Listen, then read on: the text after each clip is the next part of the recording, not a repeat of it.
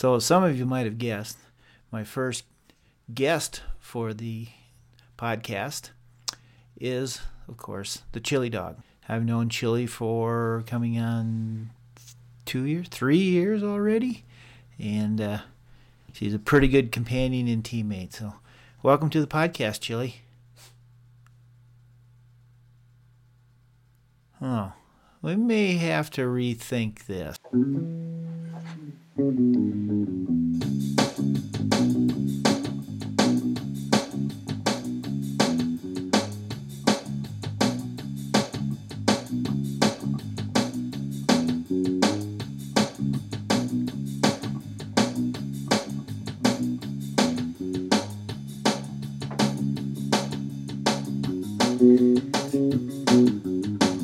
Welcome to TA1, everything you wanted to know about adventure racing and then some.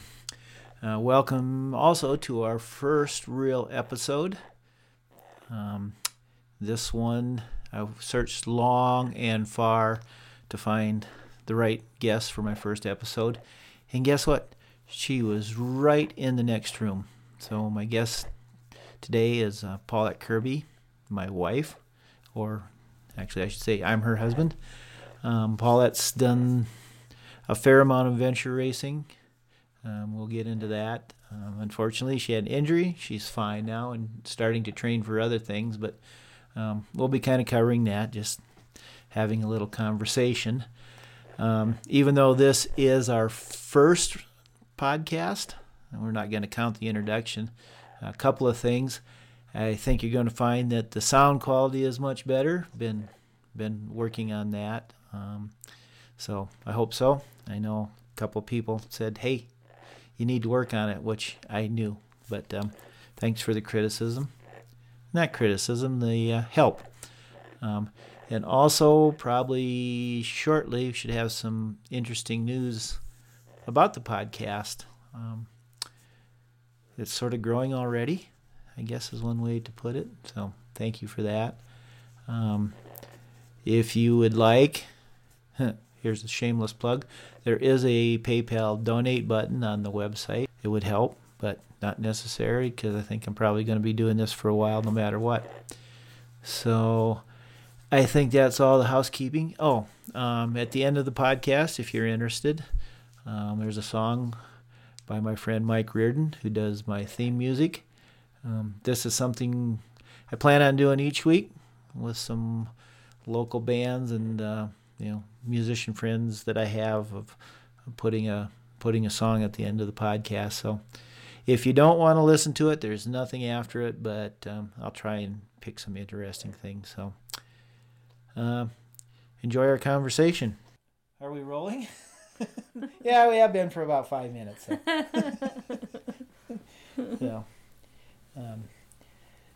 So we're sitting here in our media center. Is that a good word for it? On the couch with the birds. With the birds. So we have the two birds. We got Jimmy and Stevie here, and the Chili Dog. So Chili is in and out. So if you hear little squawking and stuff, that's the birds. So Jimmy and Stevie, the birds. I don't know if everybody knows the story of Chili, so I think a lot of people do, but the first I heard of it was Paulette's in Patagonia racing, and I get I think it was a Facebook message or an email. I was like, "Can I bring a dog home?" And then I'm like, whatever, because I've learned that you don't ever ask for anything, and when you do, it's something pretty important. So why did you want to bring a dog home? Well, I didn't want to, but it just happened. First day we were in Patagonia doing walking to do the checkoffs along the ocean. Met this real cute dog, and also then why didn't you bring that one home? She was we were doing getting ready for getting our gear ready, and there's this dog in the big barn kind of a building laying on her back with her belly up in the middle of our gear, and I thought, well, that's a pretty cute dog. And she was filthy, and nobody else wanted to touch the dogs because they're all so dirty. But she kept finding me. I thought, well, she's pretty cute. And then we went and did the race and came back 10 days later, 12 days later, and she found me again. And I thought, I don't know why, but I think I need to bring that dog home. And so I Facebook chatted with Randy and said, this is crazy, but I was thinking of bring this dog home. And so it really just only happened because there were a lot of people came. It's kind of a divine intervention. A lot of people came out of the woodwork to help me bring Chili home. I went on the internet, which was kind of a challenge. I hadn't brought a computer with me, and found Bruce Willett, who is kind of the guy who heads up the what we know as a humane society in Punta Arenas, Chile, and they had one other person from America bring a dog home, so met up with him, and we went and found Chili, and he knew a taxi driver who would let me bring a dog in the car, and we found a vet and gave her shots, and I think he thought I was going to hang around, and I said, I'm still really not sure about this. So he said, what are you going to do with her? I said, well, let's go put her back on the street where I got her. And so put her back on the street, and I went back out in the wilderness hiking for a couple weeks and thought about it and made sure it's what I wanted. And I'm thinking about this dog every day. And so I came back a day early. Which... For those of you who don't know Paulette, to bring her out of the woods a day early takes an act of God or a dog, apparently.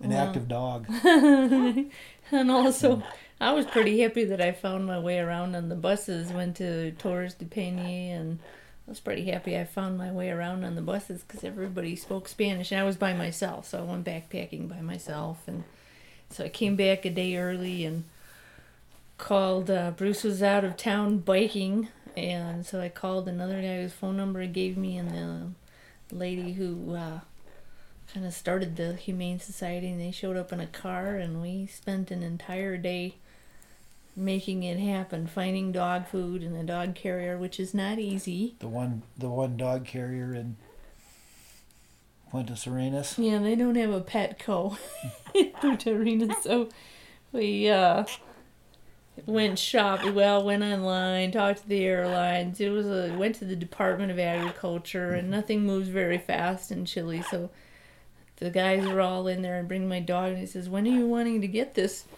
said, "Well, I want to fly home tomorrow." And they all looked at me like, "Huh?" So they were pretty nice, and got it done by later that afternoon. The paperwork I needed for the airlines and customs, and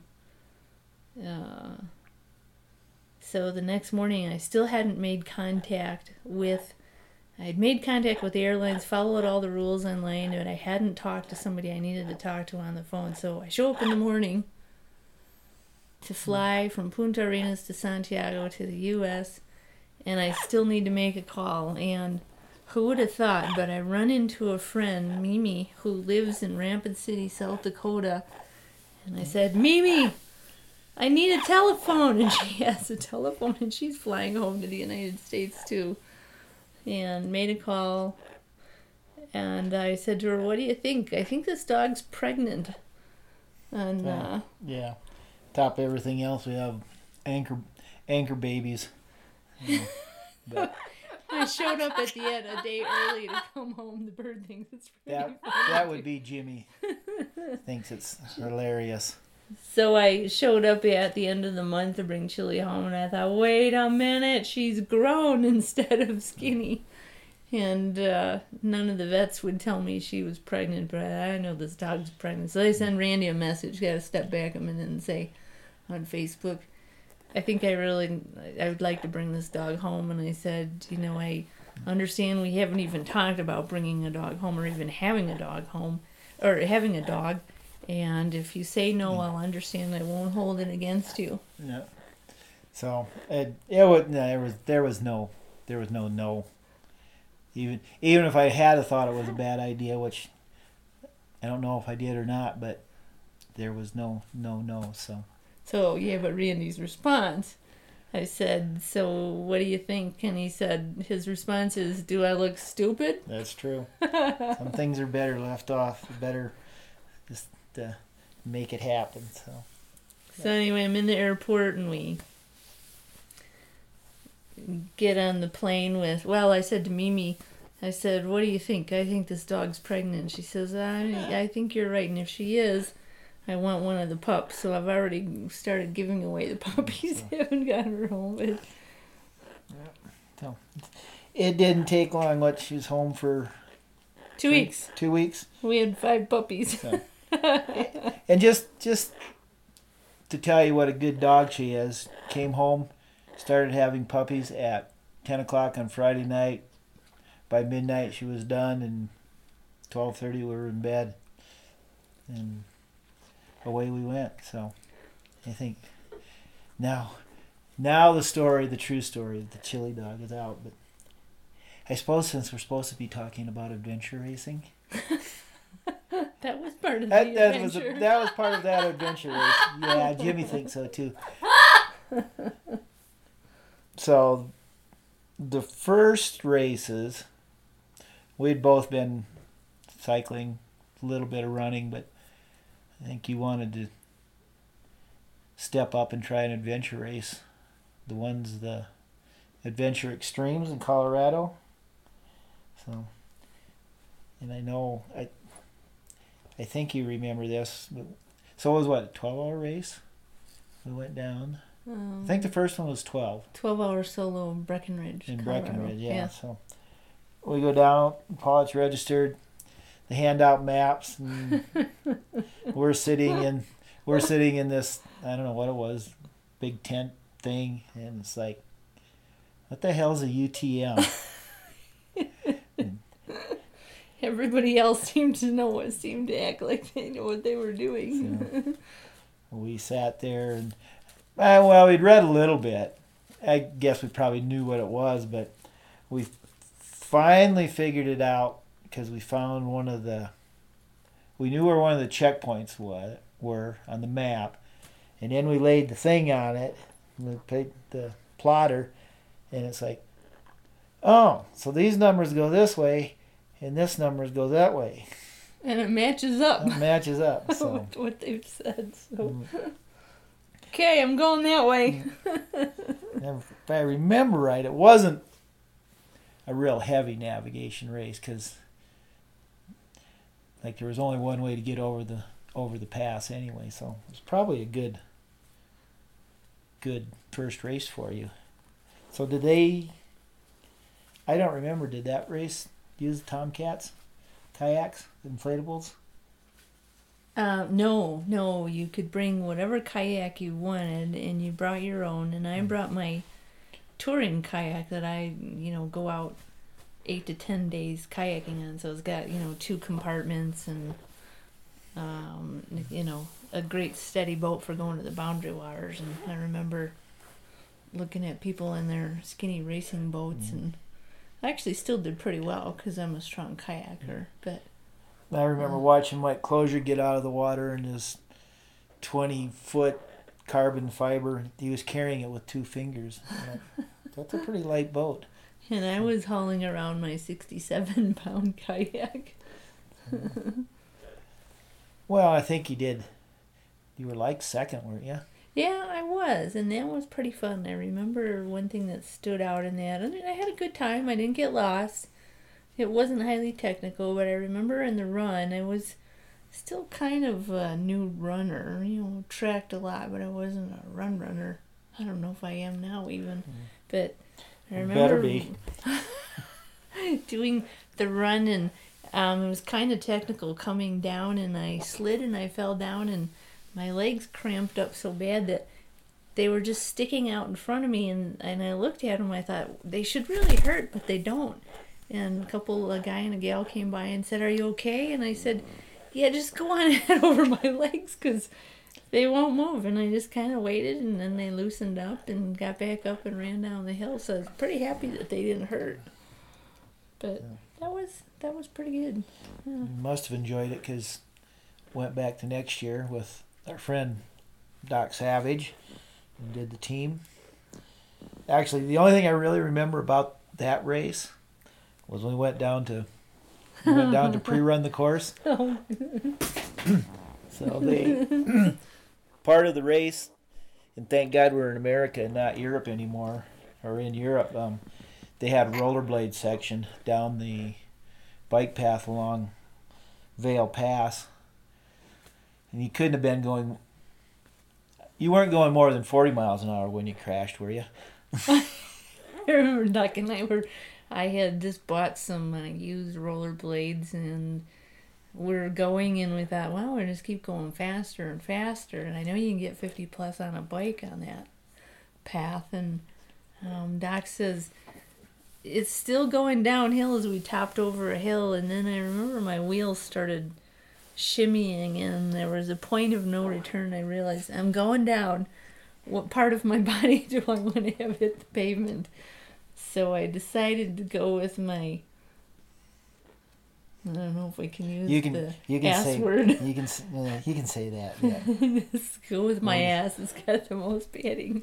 So I sat down on my butt, and I just kept moving. And so my shorts just kind of ground up. I had on kind of some, the Lycra shorts, and I kept sliding down the trail, and then I had what the rest of the weekend called the baboon butt look. It was not good. Not pretty. But I wasn't as bad as, then I thought, well, I'm not getting back on these skates. I'm taking these suckers off, and we got to figure out another way to do this part of this leg of the race. And as we're walking down, there were 3 guys who passed us who were on another team, and the other guy, he looked much worse than me. He was all bloodied up, and he had broken at least a bone on his face. He did a face plant, and he said, man, my wife's going to be so mad, because they crashed below us on that same hill. So we actually went with kick bikes. Yeah, all you needed was wheels. And no motor. And no motor or pedals, and so we took your single speed, took the cranks off, and we each did the kick bike. Yeah. And it actually worked out pretty sweet. Strider bike, actually. On an adult Strider bike. The only part where, we really flew. People were like, man, we should have thought of that. And then just when you get down into Breckenridge, you had about a 2-mile section of fairly flat, so we really had to scooter bike it, but it was still the good way to go. I'm okay going that fast on a bike, but... So, I don't even remember what... Those must have been like 05 and 06, maybe? Yeah, and 4 then and 5. I really like our team name. They were Chicken Dick. Chicken Dick. No offense, Doc. So then comes the string, and it kind of don't. Those were adventure races, but good starters. It's good starters, but not a lot of nav. So then this is what I always find interesting is Paulette's next 5 races were Primal Quest Badlands, Patagonia, Untamed New England, Patagonia, and then Expedition Idaho. It's like, kind of like jumping into the deep end. I was ready. Yeah. So we had the Primal Quest, of course, was here at our house, sorta. Like I always wanted to say, there was a checkpoint a quarter mile from the house. So, and Paulette had split from the team she was on, and I still remember Don Mann saying that, keep training, because somebody always needs somebody at the last moment. Yeah. And what was it? One week before the race. 7 days. 7 days. I got an email from Tosh. Yeah. Yeah. And Paulette joined the Marines. That was I kept training, starting to lose hope. We had trained hard. I was ready for that. I was really ready for that, and so joined the Marines. They came here, stayed at her house, and they didn't. They kind of. A couple of them had some issues about 8 days in with dehydration and. Here's what I remember from Tillman. He was staying here. He was here actually a day or two early, and I said, I think he had a nice Solomon pack. And I said, that's a nice pack. What do you think about it? And he's like, I don't know. Never wore it before. And John had a brand new. They had sponsored bikes. It had Ellsworth, and said, yeah, I remember saying, what do you think of that? I said, rode around the block. It's pretty nice. So. Well, with that bike, John gave his Ellsworth bike a good trial. He crashed so much, and he was just such a champ. He just keep getting up, and we repaired just about every part of his bike. He broke cables, he broke derailleur twice, he broke his chain. It was his brake cable, brake lever.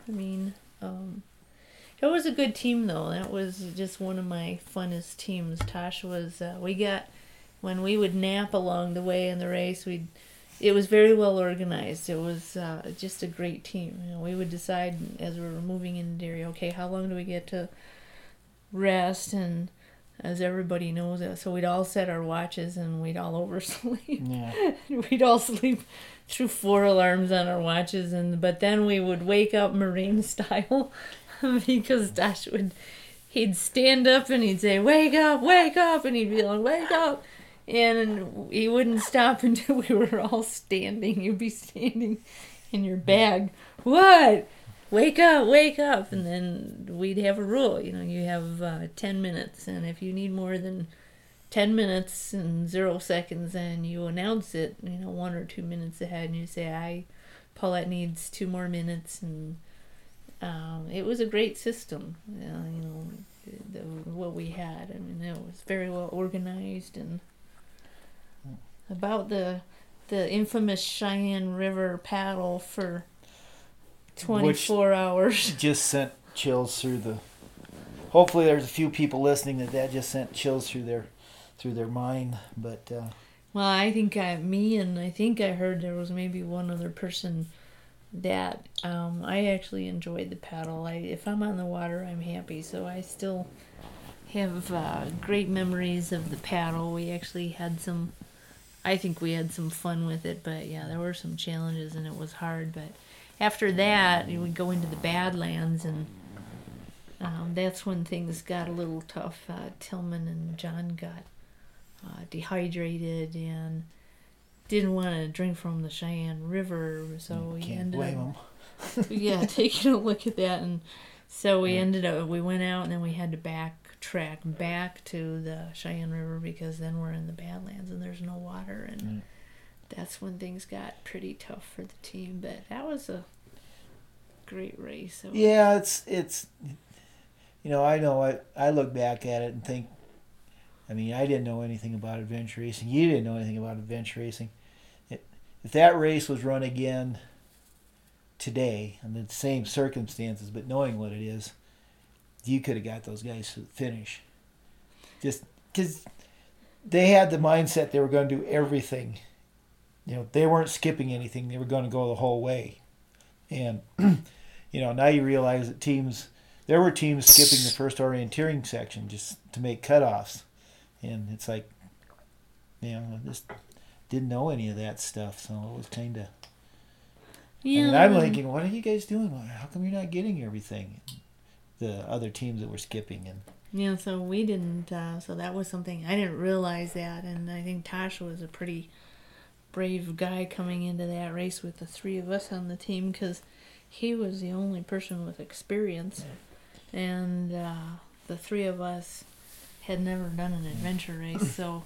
I didn't realize his bravery as far as that goes until we finished it. But I still have that. Well, of course, I say it'd been a whole nother race if there'd been people shooting at you. But I think the Marines might have done a little better. That was the climbing, and that was one of my great. If you think of what are some of your, just there's memories galore from all races. But the climbing was, had to dig down deep to do that because we'd busted butt. And I look at the film that Randy did of that race, And since this is the digital revolution, I'll put a link to that in the show notes on the webpage so people can go see the climb. that was, I seem to hit in all the races. Patagonia, every race I do, for some reason, the teams I'm on, we hit the climbs in the dark. We hit that at dusk and started out, and that was an incredible climb. I trained I was ready to climb, and I really don't consider myself a super climber, but I was ready for anything that race, and that was very challenging, and just the music Randy plays, you'll see in the clip, just takes me back to the moment of how we felt and how that felt. Just because it's all about me anyway, that was a... Oh wait, no, this one's about you.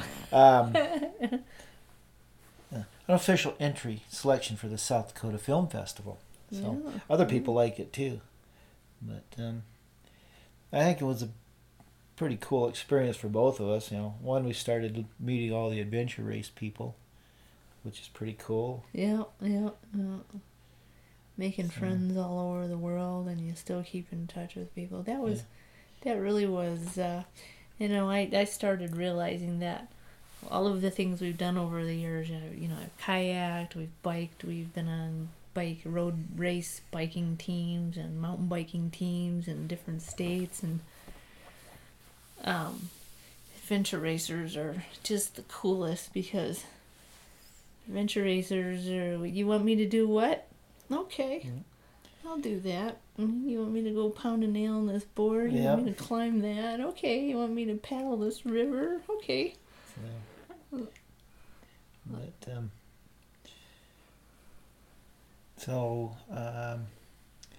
Actually through Primal Quest, we met Eddie Bot, or First Ascent team that you went to Patagonia with. What, 6 months later? Yep. Yeah. So your first trip to Patagonia, and I think for people that don't know the Patagonia race, which probably you all do, but it's the last wild race. It's a pretty intense and more survival than a race. Kinda. Yeah. You really have to know what you're doing. No shortcuts. No. Well, there's no trails and there's no roads. No short course. You miss the checkpoint and you're out. And you spend a couple of days waiting for your way out. And the waiting is still survival, and then getting out's in a whole adventure in itself. So that first race, that was really unfortunate because they'd mislabeled. They changed the checkpoint while we were all out racing, and so the checkpoint was in a different place than what was on the Tyrolean across the river. Yep, Tyrolean Traverse. And who was it? But they put a piece of paper on the tree where the old one was saying they moved. How could you not find it? We never saw. So we were cutting a checkpoint close, but we missed it. So then it's you sleep overnight in a tent. It's a major trek to get out, to get to a vehicle, and then there's a caravan of vehicles and teams, and that was just a whole nother adventure in itself. And you stop in the back of someone's yard in it's not really even a town, in the middle of nowhere, and they got a tank of gas out in the back of somebody's 55-gallon drum, and they pump it in for you. And they literally hand pump it in. And the one guy smoking a cigarette, it was from France. And so, I mean, pretty cool country, though. That was, I could, Patagonia, for anybody's there, it just grabs your heart. You when you go to Patagonia, you fall in love. So we went down into Tierra del Fuego, and I just kind of felt like, and sometimes when we were trekking, there are no trails to follow when you're trekking, so it's absolute pure navigation. The only thing that you're on one of the two roads, actually two of the two roads on your mountain biking section in Tierra del Fuego. So that's this. There were times when you felt like you were you don't know the last time a human was trekking where you were. And I remember at one point we were trekking, I could see some fossils of some sort laying on the ground. I thought, wow.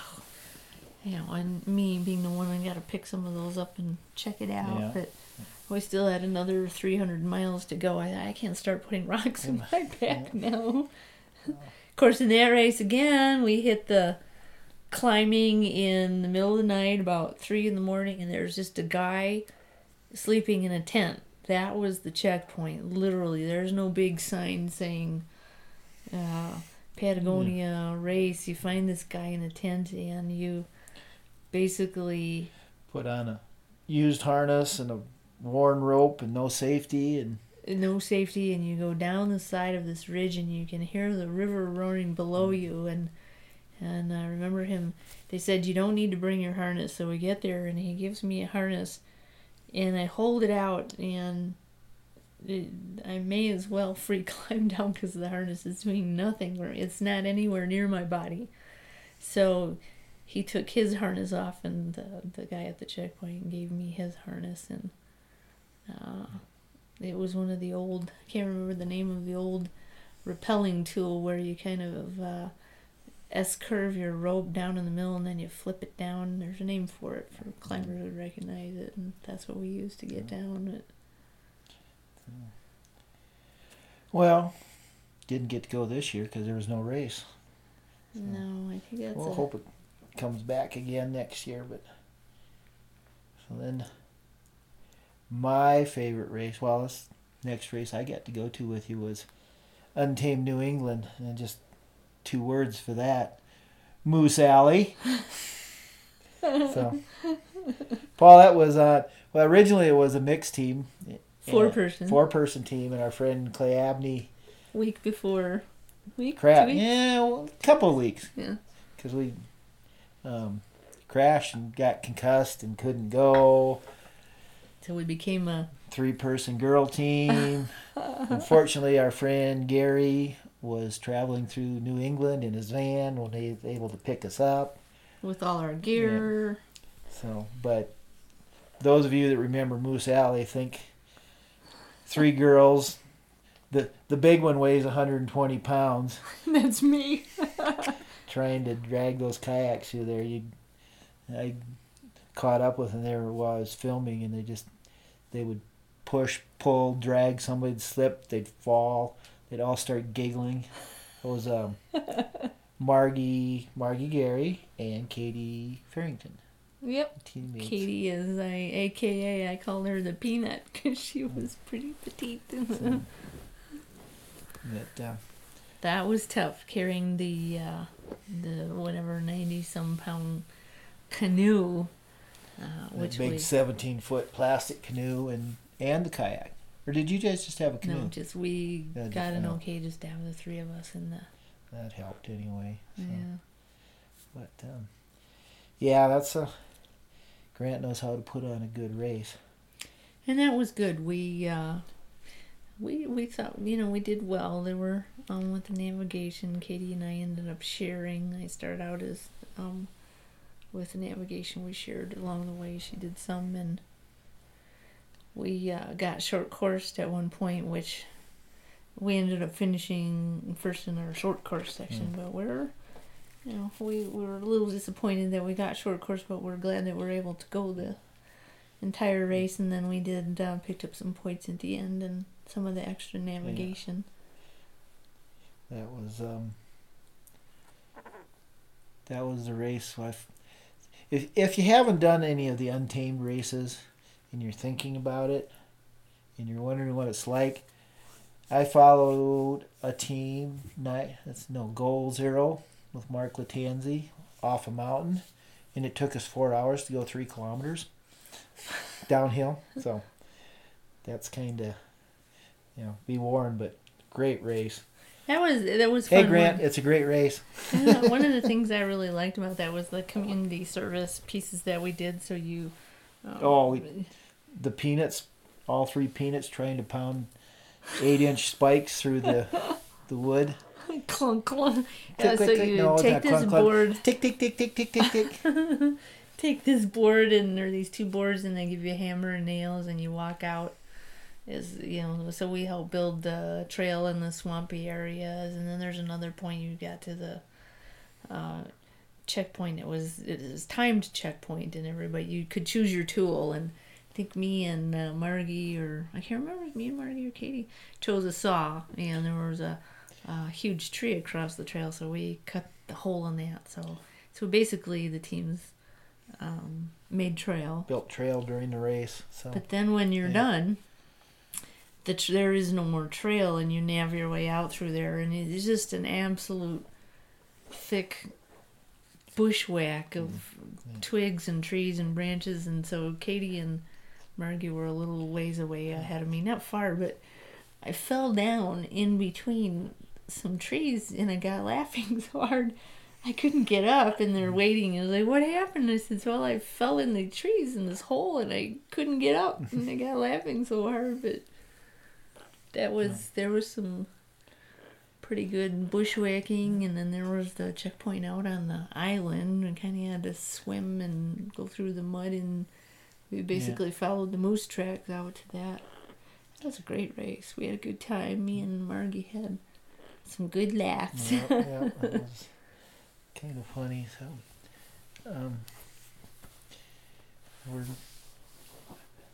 we're getting into our podcast. So, I guess we should spend a little time on your last race.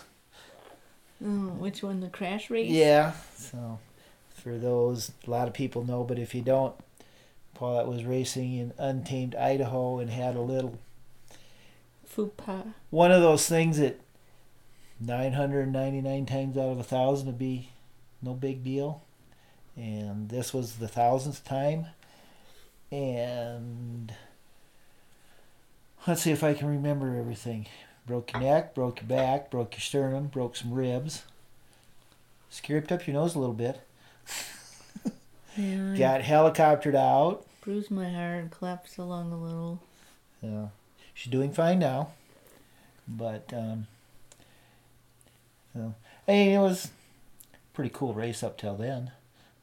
It was. I mean, yeah, we had. And yeah, of course, we were the other doing thing, good. the other thing is this was another last minute team. Yeah, couple. No, we actually, that one wasn't. We planned that. Did you have a while? Oh, I guess you did. Team 'Cause Garmici, sponsored by Garmici. yeah, so, but still, a new team. A new team. The bane of women Yeah. adventure racers everywhere. I met the team when I got to Spokane.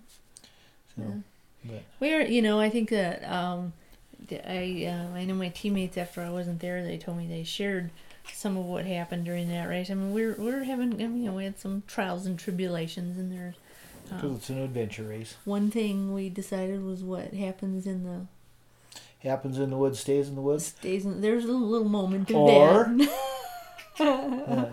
Close circuit to my friend Philippe. It is what it is. Oh, and only my teamies know that part. What happens in the woods stays in the woods. But we were, lessons learned. One was we were on the biking section. We had to carry climbing gear. So I don't know, but my pack was, probably 30% of my body weight in that one little section. We were doing it. Nothing that I would consider a technical mountain biking by any means. A little bit of a downhill, nothing crazy. But my pack wasn't fitting real secure to my body, and even my teammates said later, you kept saying, boy, my pack, it'd swing to the right, you go around a corner, it'd swing to the right, it wasn't staying snug to my body. So I hit kind of a little rock log thing, and I think just my pack went up in the air because it wasn't secure to my body, and it just catapulted me straight up in the air and went straight up in the air and came down onto the top of my head. And at the moment I basically thought, well, am I going to live or die, because it really hurt like hell. And then I was on all fours moaning and groaning, and I thought, well, I haven't died yet, but this is not good.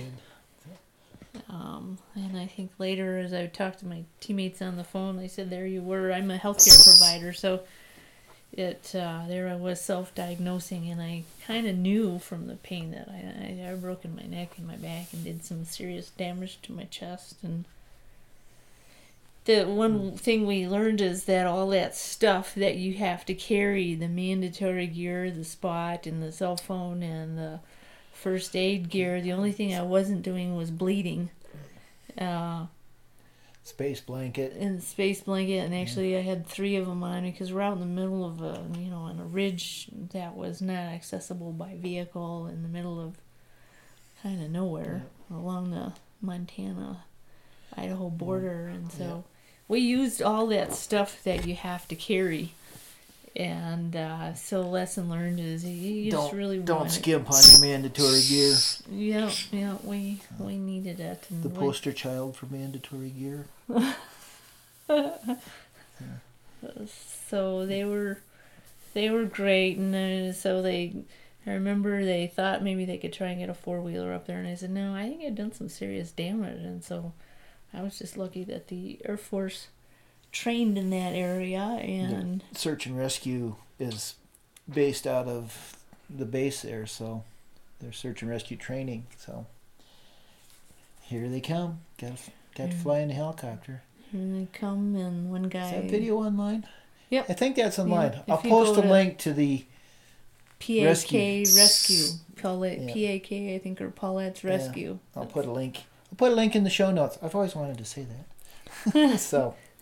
Team came and visited me the next day, and the funny thing was there were 2 medics, one on the ground and one up in the copter and helicopter, and they kind of raised me up 250 feet in a basket. And next day the team came and visited me, and the guy who's up in the helicopter says, I'm afraid of afraid of heights.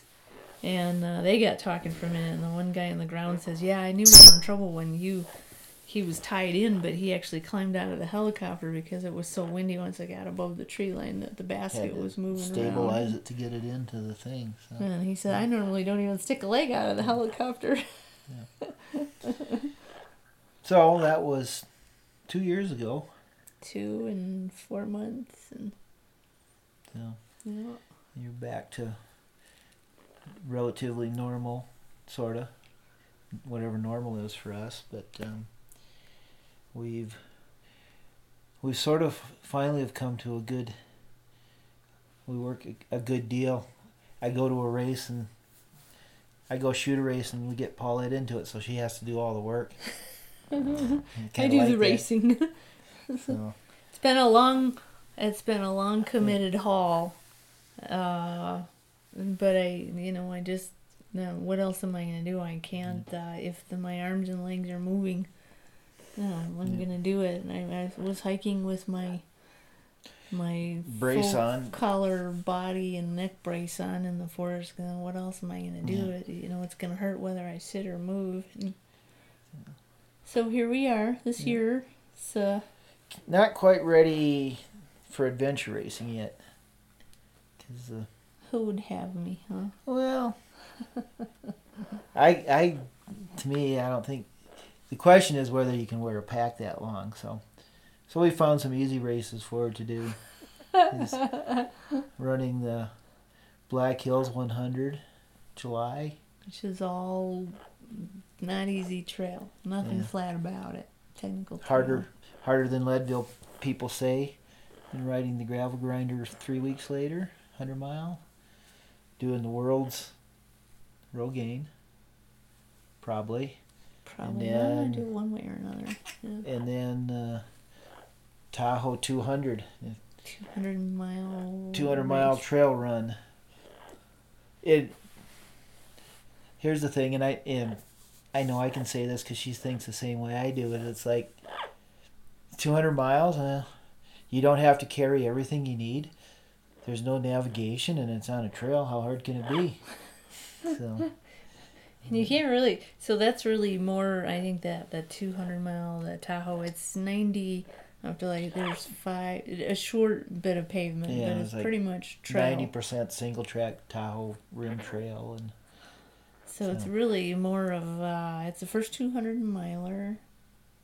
We're thinking in the in the United States, yeah. United so. States, and I think it'll be more suited to the adventure racing mentality. Yeah, we know at least one other. Our friend Mike Chastain is running it, and it seems like, somebody that runs 100 miles, what are they going to do after 100 miles? Because it's going to be, and it looks to me like there's going to be some map reading and some navigation, because they're not going to go out and mark every corner and every trail junction, so. And you're off the Tahoe Trail in some sections because it has to go around wilderness. So yeah. Well, I'm really curious to see how adventure racers do in it. So, plus, adventure racer doesn't think anything about a 4-day race. I'm curious to see how I do in it. Yeah. So it really probably in my recovery, it's been just a myriad of things. One, just getting back to the fitness, but really the challenge, probably the biggest challenge is getting my back stronger so it can support a pack. Yeah. And so we'll see how it goes. Yeah. So, well, we've probably babbled long enough, so I'll make this a little bit formal. So thank you for being my first and a half guest. And since I'm probably not going to get to say this, probably better not say this any other podcast, but let's go to bed. You talking to the bird or the dog?